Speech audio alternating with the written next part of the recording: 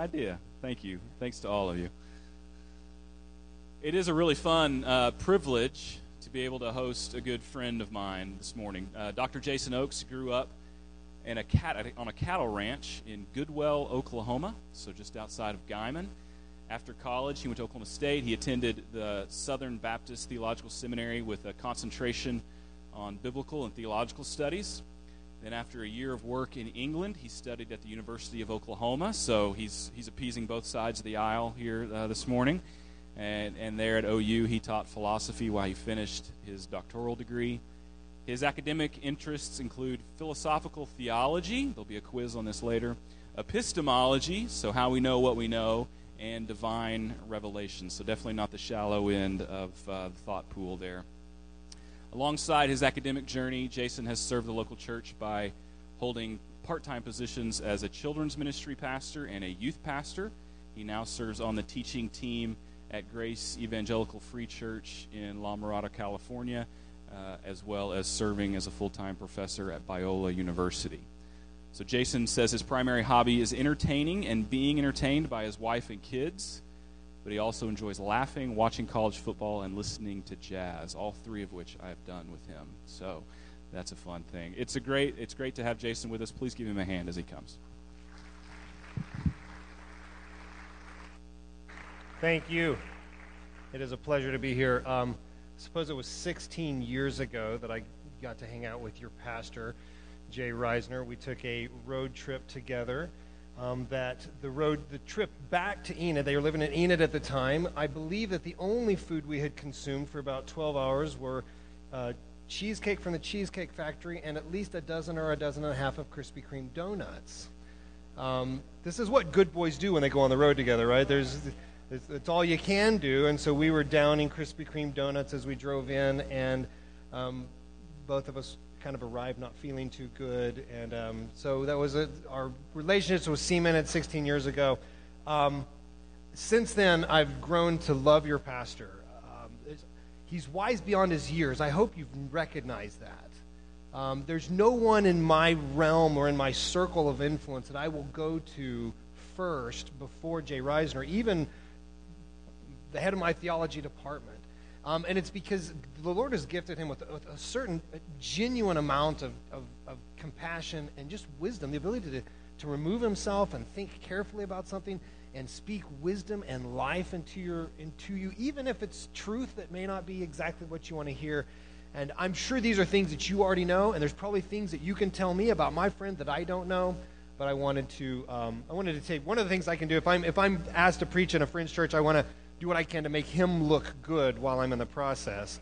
So that's what I'm doing. And so part of that is your pastor doesn't wear jeans when he preaches, I'm sure, and your pastor shaves before he preaches, and your pastor doesn't go for an hour and a half like I'm going to. So there's all kinds of ways that I'm going to try to make him. Dwight, you said bring it. I'm bringing it. So you better get ready. It's coming, man. All right. So we're going to be talking about God's Word today. So let's open our Bibles to Hebrews 4. We're going to look at one passage, and then we're going to unpack it by looking doctrinally at what it's saying. So Hebrews 4, verses 12 and 13 are a set of scriptures you're likely familiar with, and we're going to unpack this a little bit and look at it more carefully to see what it is that we can get out of this. So we're going to be thinking about doctrine with the hope for application. Hebrews 4, 12 and 13. Hopefully we're all there. I'm reading from the English Standard Version, just so you know. I think every different translation is a different tool. They all have good uses, so don't think that this is the only one you should be reading if yours doesn't match perfectly. Verse 12. For the word of God is living and active, sharper than any two-edged sword, piercing to the division of soul and spirit, of joints and of marrow, discerning the thoughts and the intentions of the heart.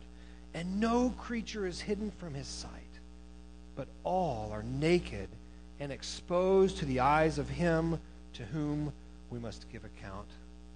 Let's pray. Father, Son, and Holy Spirit, we need your help to approach your word particularly as we're thinking carefully about what your word is and what it means and the authority that it should have over our life. We believe that the Spirit works in accordance with the Word. They work together. So as we have the Bible open before us now, and we're going to be talking about it and thinking about it and looking to it, God, we pray for the help of the Spirit to enlighten our minds, to help us not only understand what's being said, but to give specific personal applications of what's being said, specific to us, locations where we need to repent, areas in which we need to trust, aspects of our own life upon which we are trying to remain the authorities rather than handing that over to you. We trust that you will do that through the preaching of your word, regardless of who it is that's filling the pulpit, because it's your word that holds the power, not the human instrument. In Jesus' name we pray. Amen. I actually didn't think about this for July 4th weekend, but we are going to be talking about a little bit of some patriotic kind of stuff. What we're going to be talking about, and so we're going to have to do some brain reading for me here, but go on to the next slide. There we go. We're going to be talking about authority. I want you to be thinking about, and I hadn't thought about this until the service was helping me think about authority is an idea that we're thinking about on times like 4th of July, because the government is an authority that God has placed us under. And I would just, as soon as I use that word, I want you to just spend some time thinking, what is it that comes to mind when you hear the word authority? And maybe it's a person, maybe it's an institution, maybe it's even just kind of a guttural like, ugh, or it could be good, right? So is authority for you primarily a negative connotation? Like the authorities pulled me over and I had to pay a ticket, right? It's one of those kinds of, is that your view of authority? Or is your primary guttural reaction of authority something positive? And my guess is there's something geared deep in Americans, and probably kind of Midwestern Americans more than the rest, where we have an ambiguous relationship with authority, don't we? We respect authority really well, but we also are kind of proud to be self-built people. In that sense, we're in many ways our own authorities, and we want to try to balance this, and we're going to talk about this just a little bit. Not too long ago, let's show the next slide. My daughter and I went to Washington, D.C. I had a theology conference, and I took my oldest daughter, Damaris, who's here, my wife, and my two, and one daughter's, wait, where'd Stella go? Oh, there she is, okay.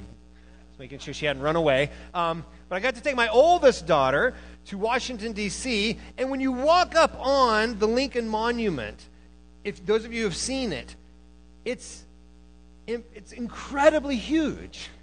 You run up the stairs, and you walk up into this room that's 5 times the size of this, and there's just this huge statue looming above you.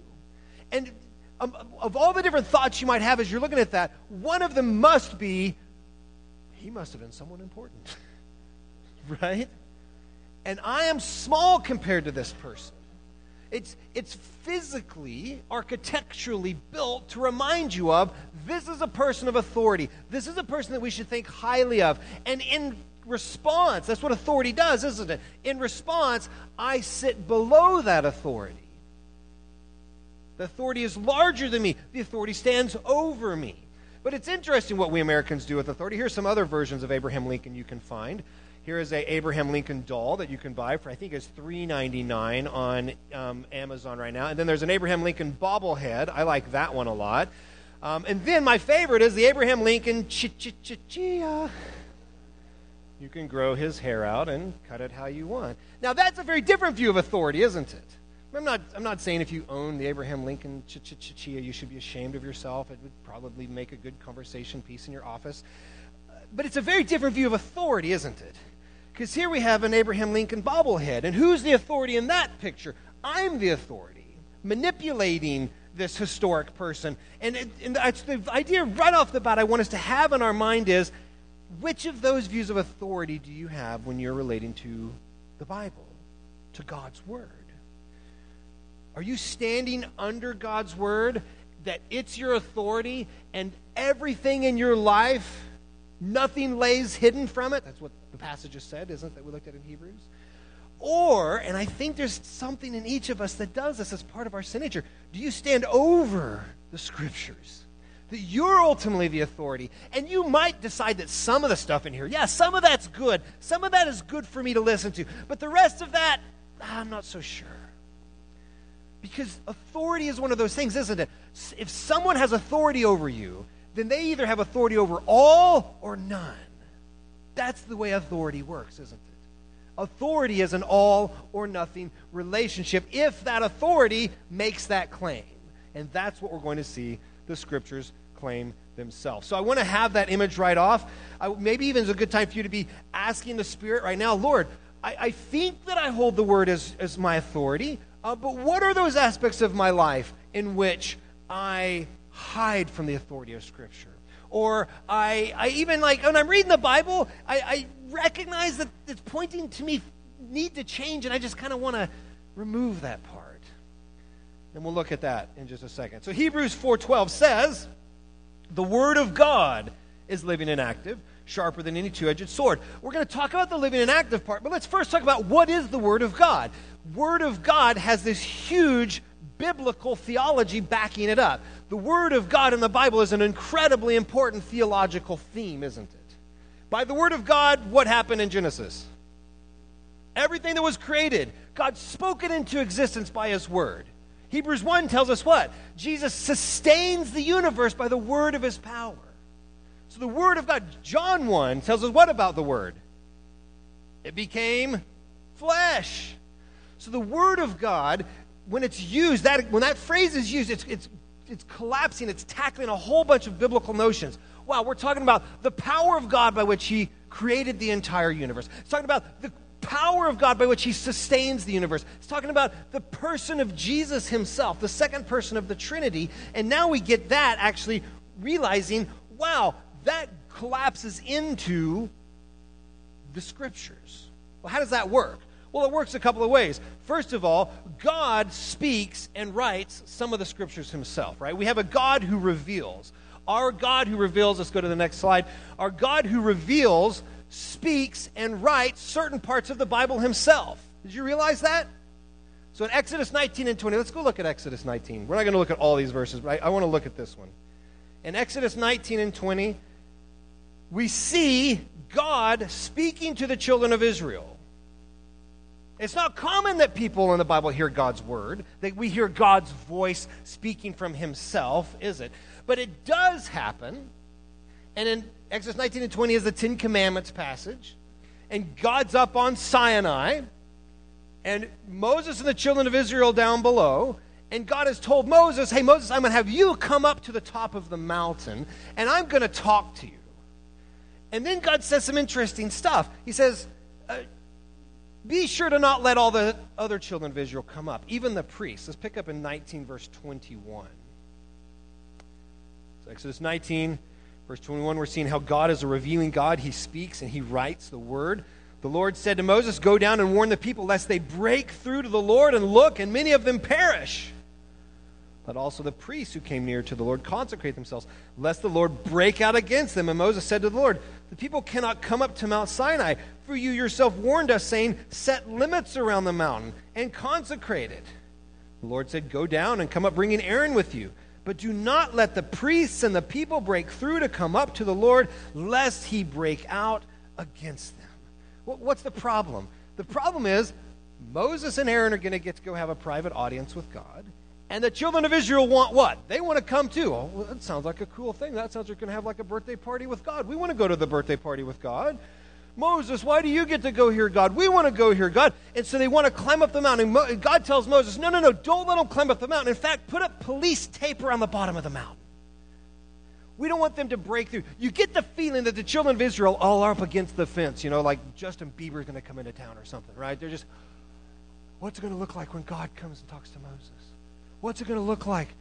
But God's for their own good says, no, you can't do that. And then, verse 20 of chapter 20, verse 1, God spoke all these words. So we have an instance here where God is speaking His word, and it's the Ten Commandments. We won't read them all. I am the Lord your God who brought you out of the land of Egypt, out of the house of slavery. You shall have no other gods before me. You shall not make yourself a carved image of any likeness of anything that is on heaven above, or that is on the earth beneath, or that is the water below, under the earth. We could read the rest of it, but what I want to get to is the result, the experience that the people had. In other words, what happens is when God finally started talking, they didn't need the police barrier anymore, because you went from to, look at verse 18, when all the people of chapter 20, when all the people saw the thunder and the flashes of lightning and the sound of the trumpet and the mountain smoking, the people were afraid and trembled, and they stood far off. They weren't hugged up against the mountain anymore, were they? 19, they said to Moses, "You speak to us and we will listen, but do not let God speak to us lest we die." You see the power of God's word here? We want to hear God's word. And don't we think that sometimes ourselves? Don't we think sometimes, oh, I've got a really big situation in my life right now. What I really need is a direct word from God. I'm glad I have the Bible, but what I really need is for God to show up while I'm shaving and just give me a direct word. Or that would be better. Wouldn't that feel like that's better than the Bible? But sometimes we get little glimpses like, yeah, you know what? It's good for you that God doesn't show up like that. Because what's happened here is God's holiness would be so pervasive in that situation, and your sinfulness would be so exposed that the result would not be, "I'm so glad God came and told me what to do." Your response would be terror at the word of God. Now, in this particular passage, quite interesting, isn't it? God not only speaks his word, but he actually writes it with his own finger, right? The tablets of stone are written by the hand of God. God could have written the whole Bible that way, couldn't he have? Have you ever thought about that before? God could have written the entire Bible with his own finger and just kind of handed it to Moses. "I hear Moses, here's the Bible. You guys are going to mess it up, but here it is." That's kind of the Joseph Smith model of Revelation, right? That's how the Book of Mormon was found, by Joseph Smith. It was revealed to him by the angel. Here's the tablets. It's already all written. It's already all put together. You just have to translate it. So there was no sort of inspiration of human authors, which is what we get. Because the vast majority of the Bible was literally written by humans. You want to do a Bible quiz? I teach college kids, so I know a couple of things about college age kids. First of all, you have to give some breaks every now and then, right? Because I've said the best thing for me to do is sit in other people's lectures, because then I think, man, they're really exciting, but I'm still bored. So I realize, okay, that's how my students feel all the time. So that's good for me. It's good humility. There's only one other place in the Bible that we have recorded a place where God wrote something with his own hand. Anybody remember where it's at? It's on the wall, and someone said, "Daniel, you guys pass. As a church, you guys are all right. You guys are biblically literate. This is good." That's kind of a funny quiz question, but one time in Daniel, God's finger writes something on the wall, and no one knows what it is, and they have to bring in the prophet to understand it. Jesus writes stuff in the dirt in John 8, but we don't have recorded any drawing or writing, so we don't know what that was. So very small portions of the Bible were literally written by God. Interesting. Isn't that interesting? But when God does speak, or when God does produce, it generally is followed by fear. I'm not going to look at this, but I think Transfiguration is just as fascinating as Sinai, right? Jesus goes up on the mountain. He takes his three best buds, Peter, James, and John, the three guys who eat breakfast with God every day. Have you ever thought about that? These three dudes were more prepared to hear from God than anyone on the face of the earth has ever been before or since. But something weird happens, right? Jesus turns all white. His face is shining like the sun. They got to put on their shades to look at Jesus all of a sudden. And then these dead dudes are showing up. They're talking to Jesus. And I don't know about you, but I would be pretty freaked out by seeing my friend turn white like the sun, and then seeing him talking to dead people. But Peter, he always has something to say, doesn't he? Peter's like, "Oh, I got an idea. Let's build some tents," right? Remember Peter? He's not ashamed. He's not scared. And then all of a sudden, if you read particularly the Matthew account of the Transfiguration, God comes in a cloud, and the voice from the heavens says, "This is my beloved Son, in whom I'm well pleased. Listen to him." And you know what the next verse says? They were terrified, and they fell on their faces. Peter, terrified at God's word. Why am I emphasizing this? Here's why. When you read the Bible, are you reading the word from the same God that terrified Peter? Yes. When your pastor is preaching the word, is he preaching the word from the same God that frightened the children of Israel to the point that they said, "We need a mediator. We cannot interact with this God without Moses serving as our Christ figure, our mediator. Yes, but how often, oh Lord, please be with us, how often do we treat our Bibles with such light-hearted folly? As if it's kind of a daily good luck charm. Or nothing more than chicken soup for the soul. We tend to treat our Bibles as it's kind of like a basic instructions before leaving earth, and that's all it is. No. This is the Word of God, the Creator of the universe. And to receive a word from that God, first of all, is an incredible gift of grace. Isn't it amazing? Could God have to reveal himself to us at all? No. He could have left us down here climbing around in the dark, trying to search out what would God want us to do? What would God want us to do? He could be laughing in heaven like Psalms 2 talks about that he does to the rulers of this earth. Like, oh, isn't it funny? They don't have any idea what they're supposed to be doing. But no, by his grace, by his mercy, he reveals his word to us. And we'll race through the rest of this. This first part. Isn't it interesting? So what we just said, God could have spoken. He could have written the entire Bible.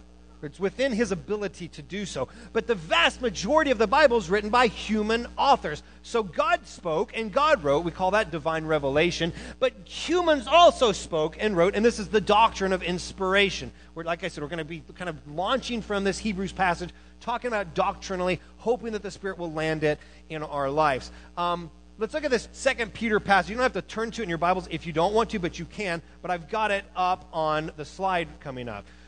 2 Peter 1, 20 and 21 says, "For no prophecy was ever produced by the will of man, but men spoke from God as they were carried along by the Holy Spirit." This is the really important passage for what it looked like that God used humans to produce the Bible.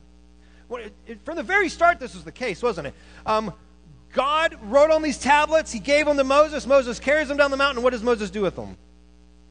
Breaks them because he gets ticked at the people. They're breaking the commands already, right? He gets upset. Then he goes back up the mountain. This is a little funny part in the Bible. The Bible has some funny stuff in it. Goes back up, and what does God do the second time around? He says, I'm gonna write you some more tablets, but Moses, you're kind of a hothead. I don't know what you're going to do with these. So this time, make a box and put them in the box, right? Read it. That's exactly. He didn't tell them about the box the first time. The box was plan B. That was the Ark of the Covenant. Now put the tablets in the box so that Moses doesn't get mad and break them anymore. Because as if Moses is not going to get mad at the people ever again, right? He's only going to be upset. And remember the people, they said, we'll listen to you, Moses. You go talk to God. That was like the best lie in the Bible, wasn't it? They didn't listen to Moses ever. Never did they listen to Moses. Oh, you go, we'll listen. So now God wrote with his own finger on these rocks. And then at the end of Moses' writing, the end of the Pentateuch, it says they took Moses' writings and put them beside the tablets near the ark. Now, let's think about that. Let's think about the visual image. You have, inside this golden box, tablets written by the finger of God. That's God's word. You with me? If we saw that in the museum, we're like, that's God's word right there. Then right beside it, papyrus written by Moses, the grandpa guy we all knew. Wouldn't you be tempted to think, well, the rocks by God, that's really kind of like varsity God's word, and the Moses writing, that's like JV God's word. Wouldn't you feel that way? I would totally feel that way. But you know what? In the Old Testament, there's never an inclination that they ever recognize any difference between the two. They recognize that God revealed by himself writing, and he also revealed through Moses' writing. And they were both equally God's word to the point that they kept them physically in the same area. Isn't that fascinating? The number one complaint that you'll get about the Bible is, well, why do you care what the Bible says? It's just written by men. If that's true, if the Bible is just written by humans, yeah, you're absolutely right. Why do we care? But the claim of the Bible, according to this verse and many others, is it's not just written by humans. Right? No prophecy. In fact, no part of the Bible was ever produced by the will of man. This very attractive picture was produced by one of my students. I draw this on the whiteboard, and so I had a student produced this for me. No doubt they work for Pixar now. Their skills are incredible, right? They probably work for Disney as an animator. They're particularly good in getting the eyeballs the same size. I like that part of this picture. Honestly, she did a better job than I do. But anyway, so we have three different players in this text. We have God the Father. We have a human author, that's the googly eyes guy, and we have the autograph and text. We're not going to talk about all that, but that's when we do my class. We do a lot of this stuff. That's what God wanted. And this passage is really interesting to us. First of all, it tells us how it didn't work. The next slide shows us it did not work. It simply wasn't the case that a human said, I got some stuff I want to get off my chest. I'm going to write this stuff, I'm going to send it, and that's going to somehow become God's word, right? No prophecy was ever produced by the will of man. So we can just go, I've got an ant coming up, right? That's not how it worked. This passage tells us clearly that's not how it worked. How else did it not work? It also did not work to where God said, I have some stuff I want to give to these people, and I'm going to bypass the human author entirely. We got the Ten Commandments that way. We got this one little part in Daniel that way, but the rest of it has human author involved. And we know that because, and the passage tells us, men, in fact, spoke. It's puzzling, isn't it? It's not the case that the will of man produced any prophecy, but men did in fact speak. So God didn't cut out the human author entirely. So, got our second whammy. There we go. You're doing a good job. This is a little tough. Usually I get to do my jokes myself, but he's doing a great job. The next thing it says, when you build jokes into the slides, but he's doing great. We're doing okay. This is how it did work. Men spoke from God as they were carried along by the Holy Spirit. Go to the next one. This finishes the picture. God says, I have some stuff I want to give to these people. Ultimately, us, but primarily an original audience. How am I going to do this? I could do it myself. I could produce it myself, but I'm not going to do that. I'm going to use humans. Amazing. He's going to use sinful humans. Sometimes we use our sin as an excuse, don't we? Well, I'm just a sinner. But God, yes, it's true that we're all sinners, but it's also true that God can use us in amazing ways. God used sinful humans to write His Word. Amazing. God uses sinful humans to share the gospel with our children so that they can be regenerated. Amazing. Don't ever let I'm a sinner become some sort of excuse for sin. Let I'm a sinner be fuel for fighting it. Right? I am so bent towards sin, I'm going to have to double up my efforts. That's a very different view than, I'm just kind of bent towards sin, and so God uses sinful people in mighty and powerful ways. So men spoke from God as they were carried along by the Holy Spirit, to the point that we get what? We get the Scriptures given to us. Primarily written by humans, in the sense that their hands actually touch the paper, but they weren't from the will of man. This is from the will of God as He carried them along by the Holy Spirit. So the Holy Spirit's wrapped up all in this. Here's a nice little thing. I love to point this out to my students. When you're reading the Bible, if you're a believer in the Lord Jesus, who do you have within you helping you understand the Bible? The Holy Spirit. It's like a director's cut DVD.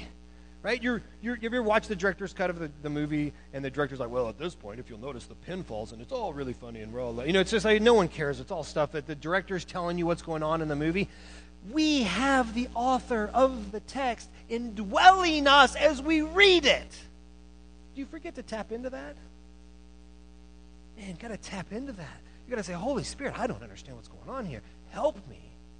It's a great prayer, isn't it? Help me is a really good prayer. I wonder if there's any prayers that God likes better than hearing His children say, help. In any situation, help. So we have the Holy Spirit.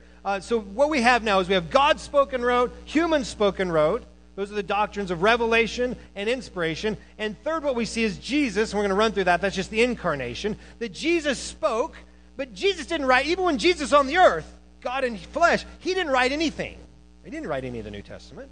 What you have is at the end of Jesus' life, Him commissioning His apostles to write. He says, hey, I'm going to go away in the end of John, but it's for your good that I go away. I wouldn't believe that if I was one of the disciples. I was like, dude, I want you to stay here. I don't want you to go anywhere. It's for your own good that I go away, because I'm going to send the Helper. I'm going to send the Holy Spirit, and He will remind you all of the things that you need to be reminded of. So he's commissioning the apostles to finish this project, to finish writing. And so that's why we have the incarnation, that the commissioning of the apostles is to give them the ability to say, hey, they were to finish this. So at the end of the day, number 4, we have the canon. The writings are all collected, and this is a big issue that we're not going to talk about. So what I just finished the first point, and the first point is, what is God's word? Well, it comes from the authority of God himself. That's why we kind of camped out on that Sinai passage. Don't forget that when you're reading it. And secondly, what is God's word? Well, it's written by humans, that's true, but it's from God as they've been carried along by the Holy Spirit. And then Jesus commissions his apostles to finish it, and there ultimately all the writings are collected, New Testament, Old Testament, and bound together in what we call our Bible. All right, I just exegeted the first word of our passage, right? So you're thinking, this is not good. He wasn't joking about that hour and a half thing. We are in trouble. Let's go back to our Hebrews passage. Yeah, I like this guy. This guy's getting me going here. For the word of God is living and active, sharper than any two-edged sword. So the first thing we're going to talk about is the process that the word of God came about. But now we want to talk about the product. What is the Bible? So that's how it all came to be. What is the actual product? What is it? Well, the first thing we see of the product is you're going to have to beat me to it because I can't remember what I have one here. Oh, yes, sufficiency. The Bible is sufficient for all of our needs. So what I'm just doing here is I'm talking about some doctrinal categories that if you read an old systematic theology book on bibliology, right? Sometimes theological jargon drives us all crazy, and that's what this is. But if you read a systematic theology book on what the Bible is, these are the kinds of categories you'd get. But what I like to is actually look at the Bible itself. The Bible claims sufficiency on everything it touches. The Bible's all that you need to know God and to live a life that's pleasing to God. Just the Bible. Other things can be helpful and useful, but the Bible alone. Let me emphasize this for you, and hopefully this works with the transition. But what I did here in these next 2 slides is I looked at 2 Psalms, only 2 Psalms, and I wrote down every single thing that these 2 Psalms explicitly says the Bible is sufficient for. Okay, and we're going to read these, and I want you to be asking yourself, do you need some of that? And if you ever answer yes, I need to get me some of that. If you're thinking I need to get me some of that, the Bible's telling you this is where you get it. Now, I'm kind of cheating. It's only 2 Psalms. One of them is Psalm 119, which is the longest psalm in the Bible, longest chapter in the Bible. So I'm cheating here a little bit, but it's okay. So I'm telling you that I'm cheating, so it's fine. The Bible is sufficient. The Bible is sufficient for reviving your soul, rejoicing your heart, keeping your way pure, giving you delight. Do you need delight? Where do you go for delight? I go to my wife for delight. I go to my kids for delight. God can use those things. But what's the primary means of delight? God's word. Giving life. Go to the next one. It's not all. Strength when your soul is melting. I love that. Hebrew poetry is indeed beautiful, isn't it? I know in a room this size, some of your souls are melting. And you need strength. And Prozac might help.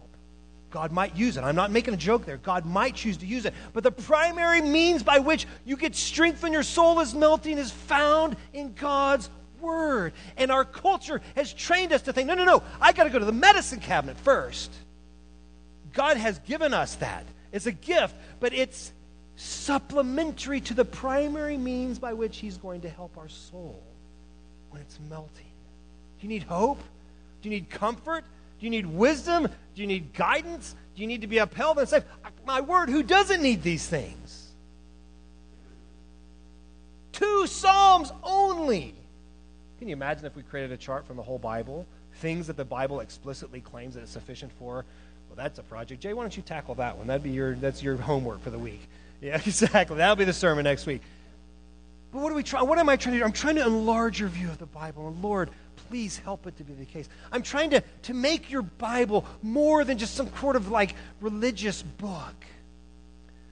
It's so earthy and so real and so genuine. Its goal is to say, yes, you are in the midst of a life crisis that God is permitting you to walk through, but I have given you sufficient hope in my word. But how often do we do what? We're in the midst of the crisis and we look to anything and everything other than the place that the hope will come. Because we're foolish. Because we're children. Because we need God's grace. Oh, thank you, Lord, for the sufficiency of your Scripture. What else? Well, the Bible is also true in everything that it says. We're not going to talk about this. We could do a full week on inerrancy, but I think I have some Bible passages to help us realize the Bible's claim about itself is that it's true. Every word of the Lord proves true. He's a shield of those who take refuge in him. God is not a man that he should not lie, or a son of man. He does not change his mind. I think I have two more. This is God. His way is perfect. The word of the Lord proves true. God who never lies. Right? So God's word, it's sufficient. It says true things. Everything upon which the Bible touches, the Bible says true things. Now, the Bible's not intended to be an exhaustive science textbook. Right? There's no periodic table of the charts in Revelation 24. There's no Revelation 24 either, is there? So there's no periodic table of the charts. That doesn't mean the periodic table of the charts is suspect. That's true, isn't it? But it's just the Bible's not trying to be exhaustive. But when the Bible does talk about science, it says true things. When the Bible does talk about history, what it says is true. Don't doubt that, right? It's understandable that we doubt that. But ask the Spirit to help you. So ultimately, let me tell a historical story. Thomas Jefferson, we're talking about patriots on 4th of July. It just accidentally happened that way. Thomas Jefferson was a deist. His religious view was that God exists and God created the whole world, but basically after God created the world, he just kind of turned his back and walked away. So God has nothing to do with the world any longer. Benjamin Franklin had some deistic tendencies. Other than that, it's almost impossible to determine how many of our I always call these guys early church fathers, but they're not, our early American fathers. It's hard to tell how many of them were deistic in their mindset versus kind of Orthodox Christian, and there's a whole bunch of fighting and debates about which ones they were. The Christians try to baptize them all and make them all evangelicals. The atheists try to make them all deists. They're probably a spattering of the two. So Thomas Jefferson clearly, though, was the most consistent deist, and part of Thomas Jefferson's view was he loved the teachings of Jesus. You might think, well, he doesn't even really believe that God listens to his prayers. Yeah, but when he read the New Testament, he recognized the truth of the teachings of Jesus, except for when Jesus did miraculous things or claimed miraculous things. Because he's a deist, he doesn't believe in supernatural things, he doesn't believe in miracles, so he just thinks, oh, we'll just remove that. Literally took a knife, like the one you see in the picture, that's an old penknife, took out 4 different translations of the Bible. He was a scholarly guy, took his penknife, probably put his tongue on his side of his face like this, and cut out parts of the Bible.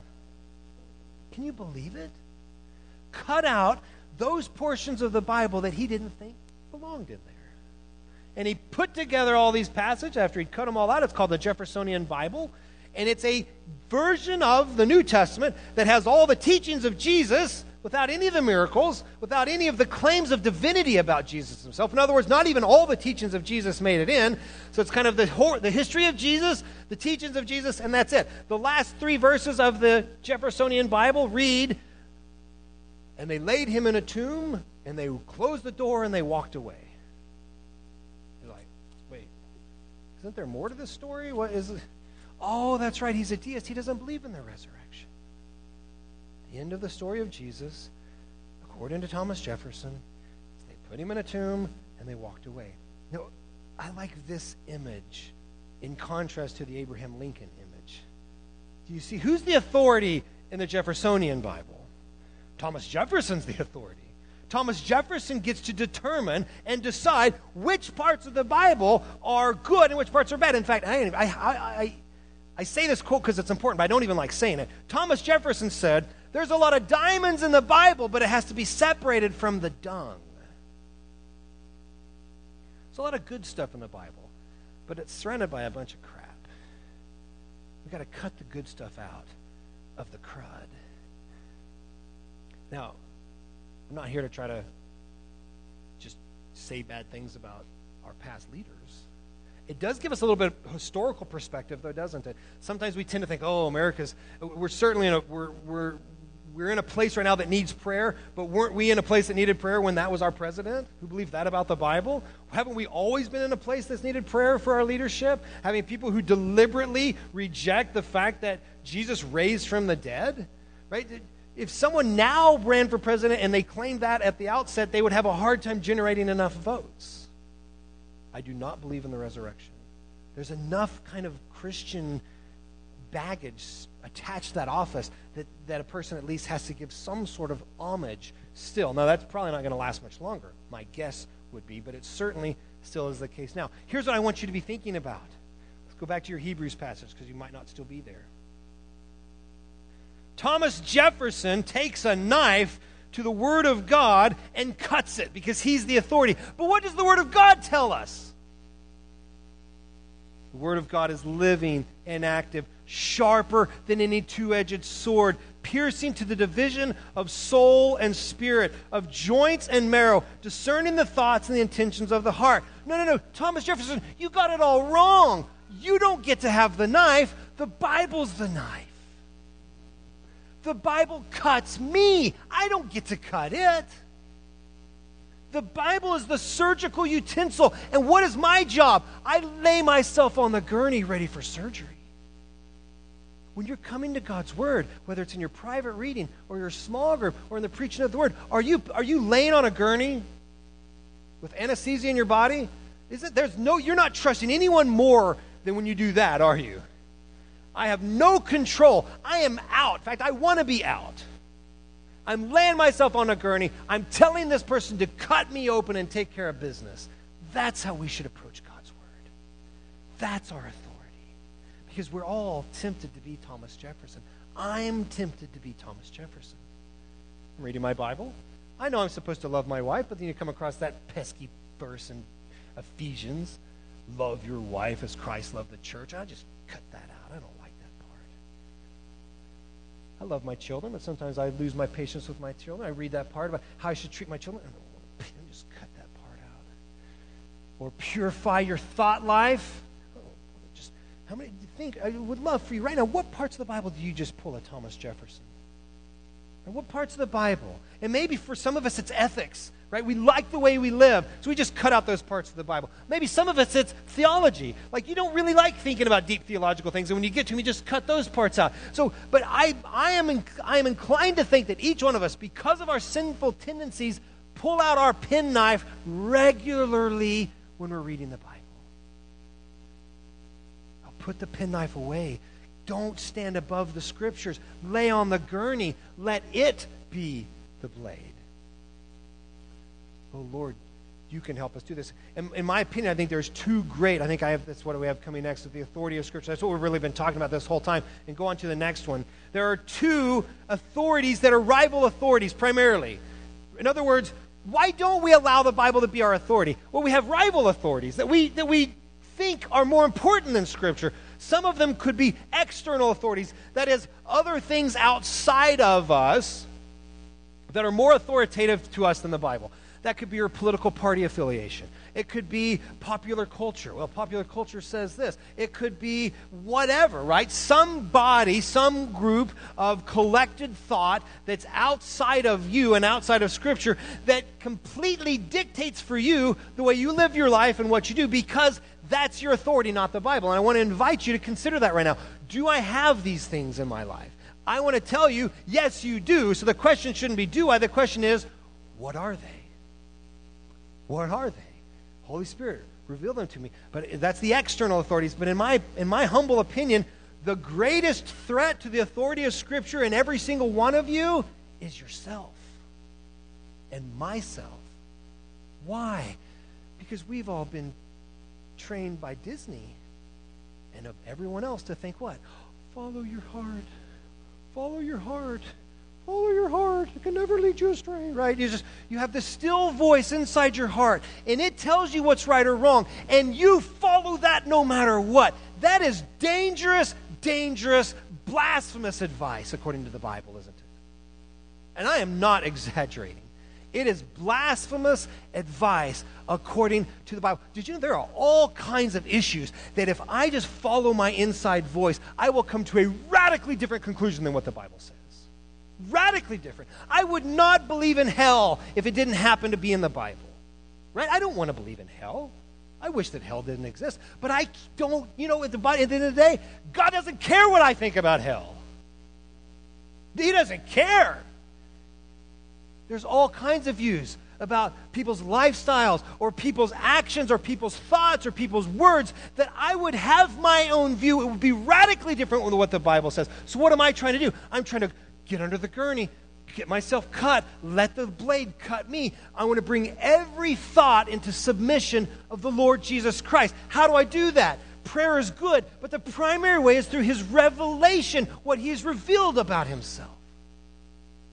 So that I am going to come under that authority of Scripture. I like music, and there's an artist. His name's David Bazan. He used to be a Christian. In his latest album about 5 years ago, he had rejected his faith. And the whole album is how he rejected his faith. And he's not mad, he's not bitter, he just kind of the problem maybe became too great. He didn't make sense of it anymore. But a lot of the themes that come up in this album is how his family and his parents are praying for him, and he's a little bit annoyed by it, but he's kind of dealing with it. He's still a good son. But one of the lines breaks my heart on this issue of authority on the internal. He says, I hope that my mom will remember, as she's praying for me, that she taught me to always follow my heart. What did his heart lead him to do? Reject the faith. Mom, don't be sad. I'm following your teaching. You taught me that my heart was my authority.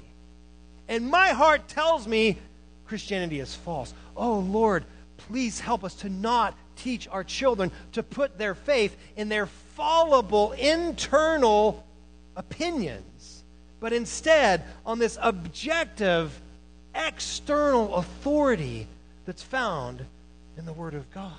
When you come to it, please invite the Word to speak truth into you. Take your penknife and throw it away. Be aware of what you're doing. Be aware of the times you're standing over this as your authority rather than letting the Word of God be living and active, cutting you open, separating all this stuff, right? If you notice, it separates thoughts and intentions. The point of thoughts and intentions is not to, this is what academics love to do. Oh, there must be a difference in the Greek between thoughts and intentions. I wonder, maybe thought is in this side of the brain and intentions in this side of the brain.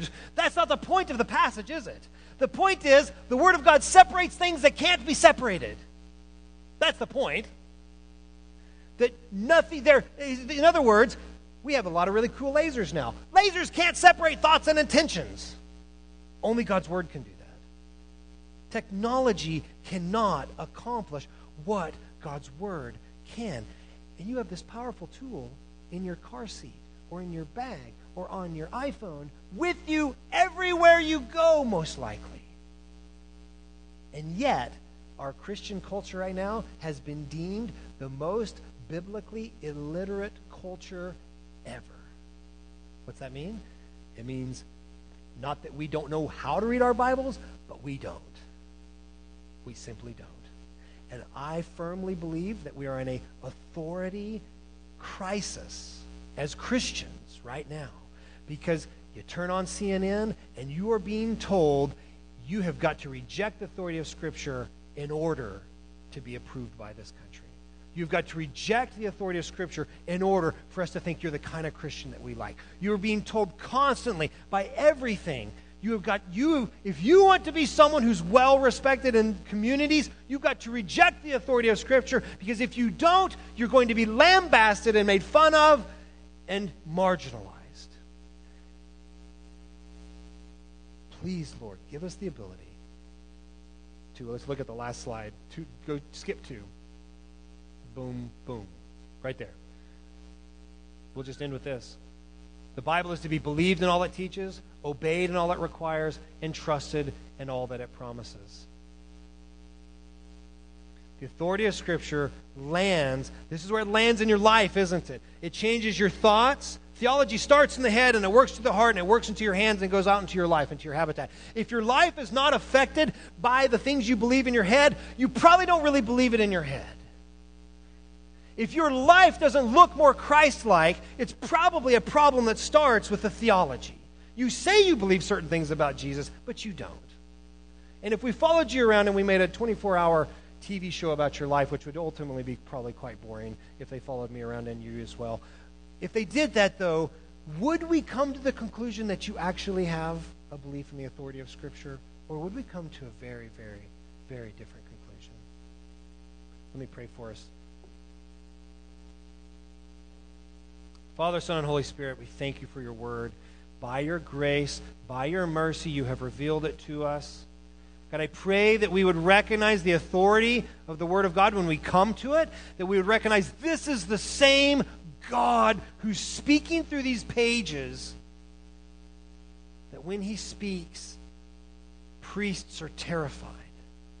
Peter falls on his face. God, I pray that we would not be Thomas Jefferson, that we would not cut things out of your word. God, give us, through the power of the Spirit, the ability to notice and to realize and to be self-critical to the point that we can see, wow,